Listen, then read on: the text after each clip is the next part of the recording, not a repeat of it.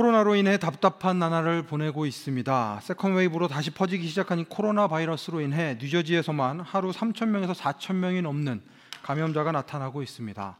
아이들은 학교로 돌아가지 않고 돌아가도 잠깐만 돌아가고 엄마 아빠를 힘들게 하는 삶이 이어지고 있습니다. 저희 아이들에게는 제가 이렇게 얘기한 게 비밀입니다. 경제는 회복될 기미가 보이지를 않고 백신의 소식은 들려오지만 언제나 이 상황이 끝날지 암담하기만 합니다. 저희도 이제 온라인으로 다시 예배를 드리기 시작하고 있습니다. 그런데 오늘 본문을 보면 우리가 경험하고 있는 그 코로나보다 훨씬 더 극한 상황에 놓여 있는 네 사람의 모습을 볼 수가 있습니다.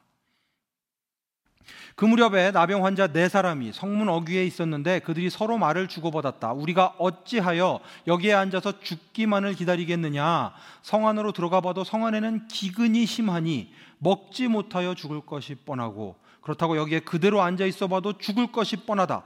그러니 차라리 시리아 사람의 진으로 들어가서 항복하자. 그래서 그들이 우리를 살려주면 사는 것이고 우리를 죽이면 죽는 것이다. 이 단어들을 보시면 아시겠지만 기근, 죽을 게 뻔하다, 죽을 게 뻔하다, 배가 고프다, 황복하자, 죽이면 죽는 것이다. 전쟁의 상황이 벌어진 것은 아실 수 있겠지만 이게 어떤 상황인지를 아셔야지 오늘 본문을 잘 이해하실 수 있기 때문에 그 배경들을 조금 먼저 설명을 드리는 게 좋을 것 같습니다. 오늘 본문 바로 앞에 5장과 6장을 읽어보시면 오늘 말씀을 이해하시기가 훨씬 더 쉬우실 것 같습니다. 간단하게 정리해드리자면 이렇습니다. 솔로몬의 아들인 르호보암 때에 다윗의 자손들이 다스리는 이 유다 왕국과 북이스라엘 왕국으로 나누어지게 되었습니다. 오늘 이야기는 그 나눠진 나라들 중에 북이스라엘의 이야기입니다. 북이스라엘의 왕들은 세워진 후로 단 한 사람도 하나님을 온전히 섬기는 사람이 없었는데 그 중에 9번째 왕인 요람 왕이 세워져 있을 때 일어난 일이 오늘 본문의 사건입니다. 이때 활동하는 유명한 예언자가 엘리사입니다. 아마도 엘리야는 들어보신 분들이 있으실 거예요. 그 엘리야의 뒤를 이어서 엘리사가 이제 예언자로 활동을 하게 되는데 여러 가지 유명한 일화들이 있습니다. 그 중에 나아만 장군이 요단강에서 7번을 씻고 나서 그 나병이 낫게 된 사건도 있고요. 또 엘리사를 잡으러 온 군대들을 그 사람들의 눈이 오히려 멀어지게 해서 완전히 그 멸망당할 뻔한 위기에 처하게 했던 그 유명한 사건들도 있습니다. 그래서 베나닷 왕이 다시 돌아가서 다시는 이스라엘 땅을 넘보지 않으려고 했는데 그 일 이후에 세워진 베나닷 왕 2세가 성경 연구하시는 분들은 같은 이름이지만 베나닷의 아들이거나 베나닷 다음에 세워진 왕 베나닷 2세일 것이라고 생각을 합니다. 그러니까 전에 당했던 것을 다 잊어버린 새로 세워진 왕이 와서 사마리아를 포위하게 된 것입니다. 그런데 포위된 상황이 만만하지가 않습니다. 사마리아 성을 다 포위해서 사마리아 성 안에 먹거리가 다 떨어지기 시작합니다. 성을 함락시키는 좋은 방법 중에 한 가지가 무엇인가 하면 물자를 마르게 하는 것입니다. 장기적으로 성을 포위해서 아무런 물자가 드날들지 못하게 하면 그 안에 있던 사람들이 굶주려서 힘이 다 빠져서 위험을 무릅쓰고 성으로 쳐들어가지 않아도 자연스럽게 그 성을 포기하고 나오게 되는, 그래서 쉽게 정복할 수는 있지만 잔인한 방법 가운데 한 가지가 바로 이 방법이었습니다. 그 방법을 사용하고 있습니다. 물자 부족 현상이 심각해지니까 물가가 엄청나게 오릅니다. 평상시에는 먹을 것으로 쳐다보지도 않았던 나귀 머리가 은 80세겔, 지금으로 치면 일반 사람들의 거의 1년치 봉급에 가까운 그런 금액으로 거래가 될 정도이고, 비둘기똥이 도대체 뭐라고, 그게 은 5세겔 21치 1당의 거래가 될 정도로 물가가 확 뛰어 있는 상황이었습니다. 이렇게 극한 상황에 처하게 되다 보니까 오늘은 내 자식을 잡아먹고 내일은 네 자식 잡아먹자, 그러고는 오늘 내 자식 잡아먹었는데 왜 오늘 네 자식 잡아먹을 차례인데 왜 너 도망가냐, 이런 끔찍한 일들이 벌어지는 것이 사마리아 성의 상황이었습니다. 그래서 이 엘리사에게 불평하러 찾아온 왕에게 엘리사가 이렇게 이야기를 합니다. 7장 1절입니다. 엘리사가 말하였다. 주님의 말씀을 들으십시오. 주님께서 이렇게 말씀하십니다. 내일 이맘때쯤에 사마리아 성문 어귀에서 고운 밀가루 한 세겔에 사고 보리 2수알을 한 세겔에 살 수 있을 것이다 하셨습니다. 저희에게 익숙한 단위는 아니지만 확실한 것은 무엇인가 하면 하나님께서 이렇게 봉쇄가 되기 이전과 비슷한 수준으로 물가를 돌려놓겠다, 이렇게 말씀을 하시면서 사마리아 성에 있는 백성들을 구원하시겠다라고 확실하게 말씀하시는 것입니다. 이미 엘리사를 통해 이런저런 하나님의 놀라운 능력을 경험했는데도 불구하고 이 이야기를 들은 요람 왕의 시종무관이 이렇게 반응합니다. 그러자 왕을 부축하고 있던 시종무관이 하나님의 사람에게 대답하였다.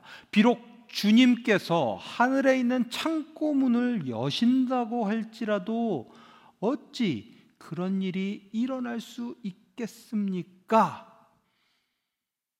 굉장히 정중하게 이야기하는 것 같지만 깔고 있는 것은 무엇인가 하면 아무리 하나님이라도 어떻게 그런 일을 하시겠습니까? 불가능합니다. 하나님이라고 하실지라도 그 일은 할 수 없습니다. 이야기합니다. 그러니까 엘리사가 이야기하죠. 당신은 분명히 그런 일이 생기는 것을 눈으로 직접 볼 수 있을 텐데 당신이 그것을 먹지는 못할 것입니다. 오늘 본문 이후에 이어지는 구절들을 읽다 보면 이 시종무관에게 바로 이 엘리사가 이야기한 그 일들이 일어나는 것을 보실 수가 있습니다. 오늘 거기까지는 가지 않기 때문에 혹시 기회가 되시면 뒤에 부분을 좀 읽어보실 수 있으면 좋겠습니다. 그리고 나서 벌어지는 일이 오늘 본문의 일인데, 오늘 본문의 주인공들 나병 환자 4사람이 성문 어귀에서 이야기를 나누는 장면이 아까 전에 저희가 읽었던 바로 그 구절들입니다. 3절과 4절의 말씀입니다. 나병 환자라는 것이 근데 굉장히 중요합니다. 나병 환자들은 살이 썩어 문드러지게 되는데 접촉에 의해서 다른 사람들에게도 이 병을 옮길 수 있기 때문에 나병에 걸리게 되면 성 밖으로 추방하고 그 나라의 백성의 일원으로서의 자격까지도 박탈당하게 되는 아주 무서운 병이 나병이었습니다. 난치병으로 인한 고통에 더해서 가족으로부터 분리되는, 사회로부터 고립되는 고통도 함께 당하는 것이 나병 환자들의 처지였습니다. 그런데 그런 사람들이 오늘 이야기의 주인공으로 부르심을 받은 것입니다. 요람 왕의 시종무관이 아니라 육체적으로 병이 들고 사회적으로 고립된 가장 소외된 사람들, 하나님께서는 그 사람들을 주인공으로 만드십니다. 그 평범한 사람들, 평범하다 못해 비천한 삶의 처지에 있는 그 4명의 나병 환자를 하나님께서는 주인공으로 삼으십니다. 심지어는 이 사람들 각자의 이름도 기록되지 않습니다. 그저 나병 환자 4사람이라고 쓰여 있습니다. 이 사람들이 인간적인 계산을 마치고 나서 여기 있어도 죽고 저기 있어도 죽으니 우리가 어차피 사회적으로 고립된 사람들인데 이런 상황에서 사마리아 성으로 간다고 해서 그 사람들이 우리를 돌봐주지도 않을 테고 그렇게 굶어 죽으나 여기서 기다리다 굶어 죽으나 죽는 것은 매 한 가지이니 차라리 시리아 진영에 가보자. 이렇게 죽어도 저렇게 죽어도 그나마 살 수 있는 방법이 있다고 하면 음식이 있는 곳은 시리아군 진영일 테니까 그곳으로 가보자. 인간적인 계산을 깔고 선택을 합니다. 정말 강조해서 말씀드리지만 이것은 절대로 믿음의 선택이 아니었습니다.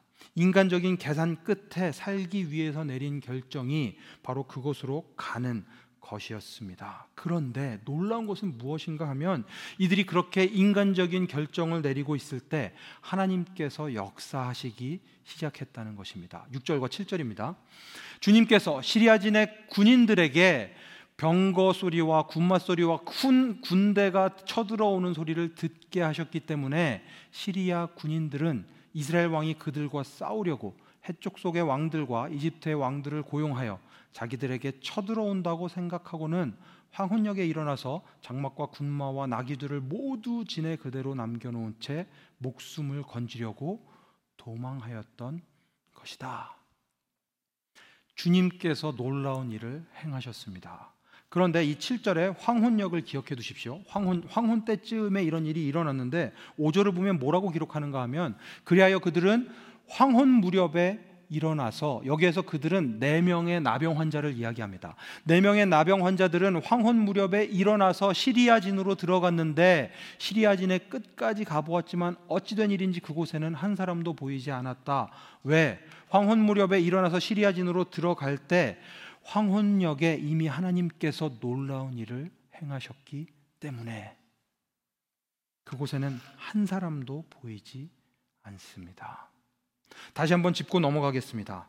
이들은 하나님께서 이런 일들을 행하실 것이라고 기대하지 않았습니다. 그런 믿음이 있는 사람들도 아니었습니다.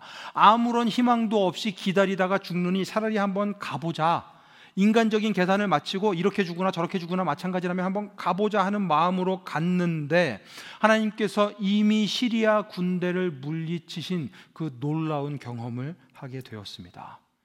하나님께서 행하신 그 놀라운 일을 권력이 있는 사람들이 아니라, 나라를 다스리는 사마리아 왕이 아니라, 그의 시종 무관들이 아니라, 하나님을 섬기는 제사장들이 아니라 오히려 4명의 나병 환자가 경험하게 된 것입니다. 이름도 기록되지 않은, 전혀 중요하게 생각되지 않았던 4명의 나병 환자들이 하나님의 놀라운 일을 경험하게 되었습니다.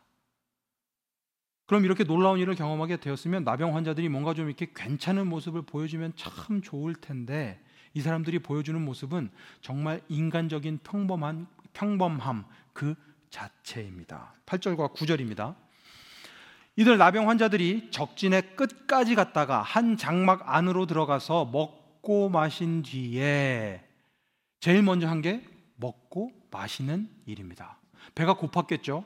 기근이 들었으니 사람들이 이 나병 환자들까지 챙겨줄 여력이 없었을 겁니다. 배가 고픈 상황에서 음식이 보이니까 제일 먼저 한 일이 먹고 마시는 일입니다. 배가 고프면 짜증이 나니까 아무것도 할 수가 없습니다. 금강산도 식후경, 제가 너무나도 공감하는 속담입니다. 금강산도 식후경, 일단 먹어야 됩니다. 먹고 마시고 나니까 그 뒤에 은과 금과 옷이 눈에 들어오기 시작합니다.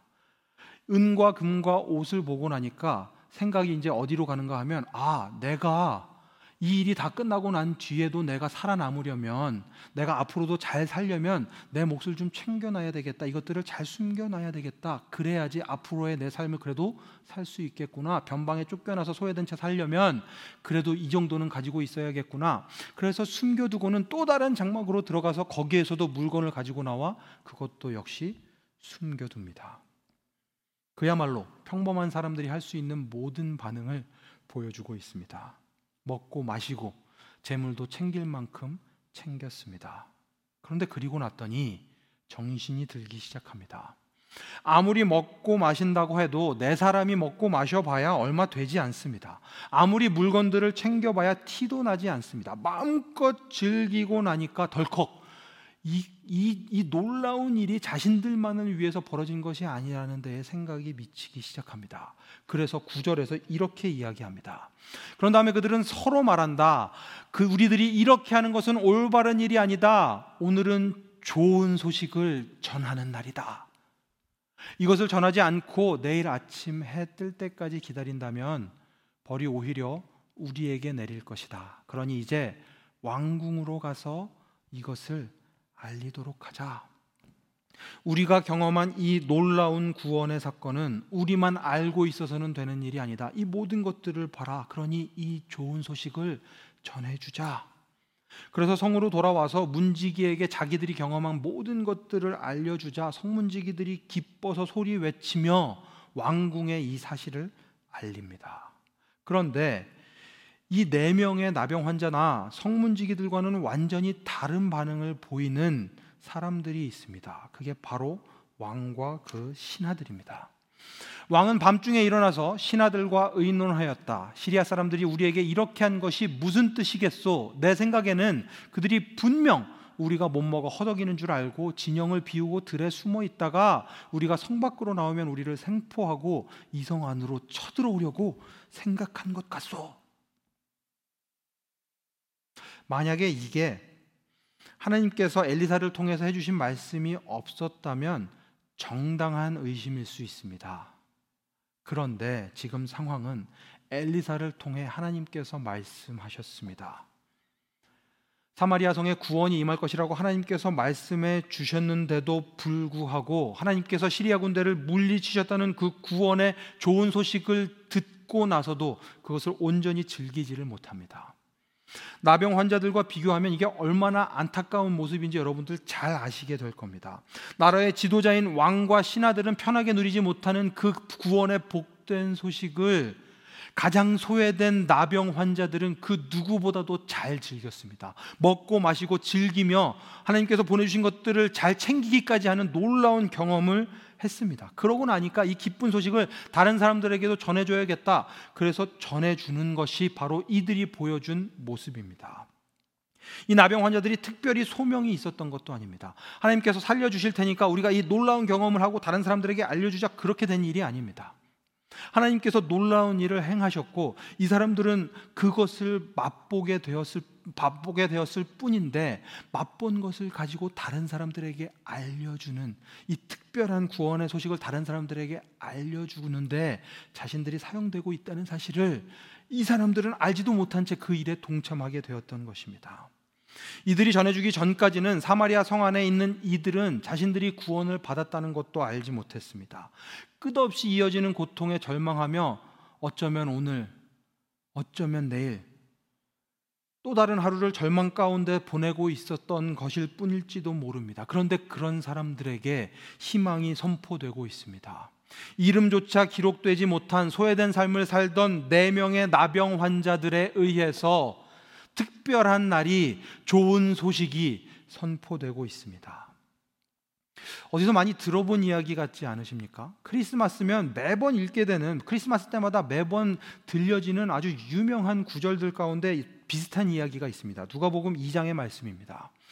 그 지역에서 목자들이 밤에 들에서 지내며 그들의 양떼를 지키고 있었다. 목자들이 왜 밤에 양떼를 지키고 있었는가? 그 사람들 일이기도 하지만 이런 일들은 힘든 일이다 보니까 돈이 있거나 조금 이렇게 권력이 있는 사람들은 하지 않습니다. 아마도 취약계층이었을, 소외된 계층이었을 가능성이 많습니다. 그런 목자들에게 한 천사가 나타나서 주님의 영광을 비추기 시작합니다. 그러면서 천사가 그들에게 말하는데, 두려워하지 말아라. 나는 온 백성에게 큰 기쁨이 될 소식을 너희에게 전하여 준다. 큰 기쁨이 될 소식. 다윗의 동네에서 구주가 나셨다. 너희를 구원해 주실 분이 나셨다. 그는 곧 그리스도 메시아 주님이시다. 너희는 한 갓난아기가 포대기에 쌓여 구유에 뉘어 있는 것을 볼 터인데 이것이 너희에게 주는 표징이다. 그리고 나서 갑자기 천사들이 나타나서 또 하늘 군대가 나타나서 하나님께 찬양을 하기 시작합니다. 더없이 높은 곳에서는 하나님께 영광이요 땅에서는 주님께서 좋아하시는 사람들에게 평화로다. 천사들이 목자들에게서 떠나 하늘로 올라간 뒤에 목자들이 서로 말하죠. 베들레헴으로 가서 주님께서 우리에게 알려주신 바 일어난 일을 봅시다. 그래서 도착한 이들이 이것을 보게 됩니다. 마리아와 요셉과 구유에 누워있는 아기를 찾아냅니다. 천사가 전해준 그 기쁜 소식이 사실이라는 것을 알게 된 이들은 이것을 보고 나서 이 아기에 관하여 자기들이 들은 말을 사람들에게 알려줍니다. 구주가 나셨습니다. 구원이 이 땅 가운데 임했습니다. 4명의 나병 환자와 같은 역할을 목자들이 수행하고 있습니다. 똑같은 구원의 소식이 전해집니다. 예수님의 소식을 전한 것은 따뜻한 왕궁에 있던 헤롯이 아니었습니다. 밤에 들에서 지내며 자신의 양떼들을 돌보던 목자들, 그 사람들이 이 기쁜 소식을 전했습니다. 시리아로 인해 절망 가운데 죽음만 기다리던 사마리아 성의 사람들에게 구원의 좋은 소식을 전해준 것은 북이스라엘의 왕인 요람과 그 신하들이 아니라 어쩔 수 없이 시리아 군대의 진영으로 향해야만 했던 나병 환자들이었습니다. 오늘 우리 주위에 있는 사람들에게 좋은 소식을 전해주어야 하는 것은 특별한 누군가가 아니라 오늘을 살아가는, 평범하게 오늘을 살아가는 우리들입니다. 왜냐하면 하나님은 평범한 우리를 통해 가장 특별한 좋은 소식을 전하시기 때문에 그렇습니다. 이것이 하나님의 방식입니다. 무엇 하나 특별할 것이 없어 보이는 우리들을 통해 세상에서 가장 중요한 소식, 예수 그리스도께서 우리를 위하여 십자가에 달려 죽으셨고 우리가 예수님을 믿기만 하면 구원을 받는다는 그 사실을 우리로 하여금 전하게 하셨습니다. 우리가 아직 죄인이었을 때에 예수님께서 우리를 위해 죽으심으로 하나님께서 우리에 대한 자기의 사랑을 보여주셨다는 그 사실을, 그 놀라운 복음의 소식을 우리로 하여금 전하게 하셨습니다. 죄인이었던 우리가, 평범한 우리가 하나님의 가장 특별한 소식, 예수 그리스도의 복음을 전하는 사람들이 되었습니다.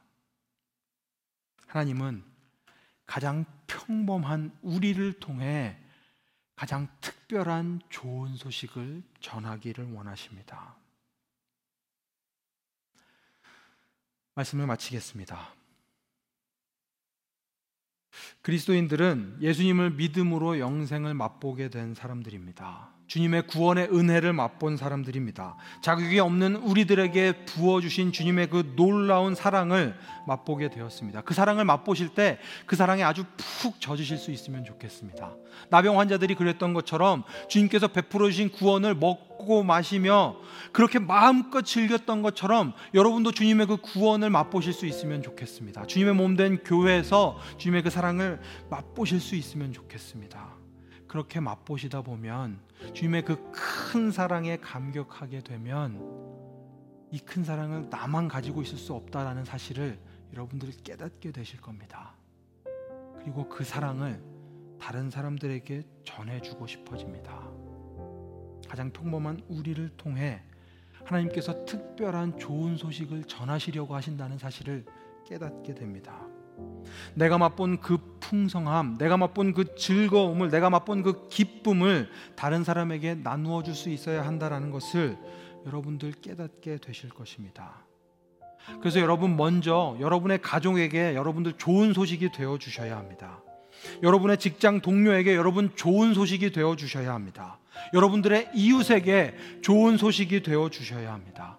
소외된 사람들에게 여러분들 좋은 소식이 되어 주셔야 합니다.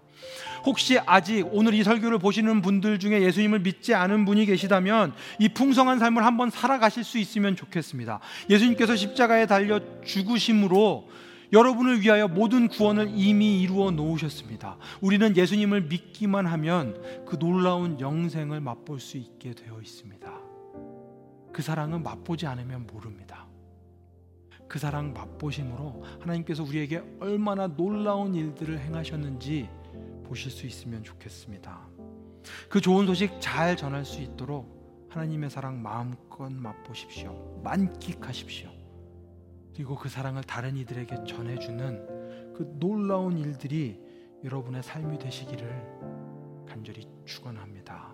하나님은 평범한 우리를 통해 가장 특별한 좋은 소식을 전하고 싶어 하십니다. 평범한 우리가 특별한 좋은 소식을 전할 수 있도록 하기 위해서 여러분들에게 기회를 드리려고 합니다. 그게 무엇인가 하면 다음 주부터 시작되는 말씀 설교 시리즈인데요. 우물가의 크리스마스라는 제목으로 저희들 크리스마스 설교 시리즈를 진행하려고 합니다. 황주 목사님께서 말씀을 전해주실 텐데 주위에 아직 믿지 않는 분들이 계시다면 이 기회에 꼭 함께 한번 예배를 드려보자고, 이 말씀 한번 들어보라고 이야기를 해주실 수 있으면 좋겠습니다. 하나님은 평범한 우리를 통해 주님의 그 특별한 좋은 소식을 전하고 싶어 하십니다. 오늘 하나님의 그 좋은 소식을 들어야 할 사람은, 여러분들 주위에 있는 그 사람은 누구입니까? 주님의 좋은 소식을 전해주는 복된 여러분의 삶이 되시기를 간절히 축원합니다. 하나님은 평범한 우리를 통해 가장 특별한 좋은 소식을 전하시기 때문입니다. 주님의 그 놀라운 사랑 맛보는 여러분 되시기를 간절히 축원합니다.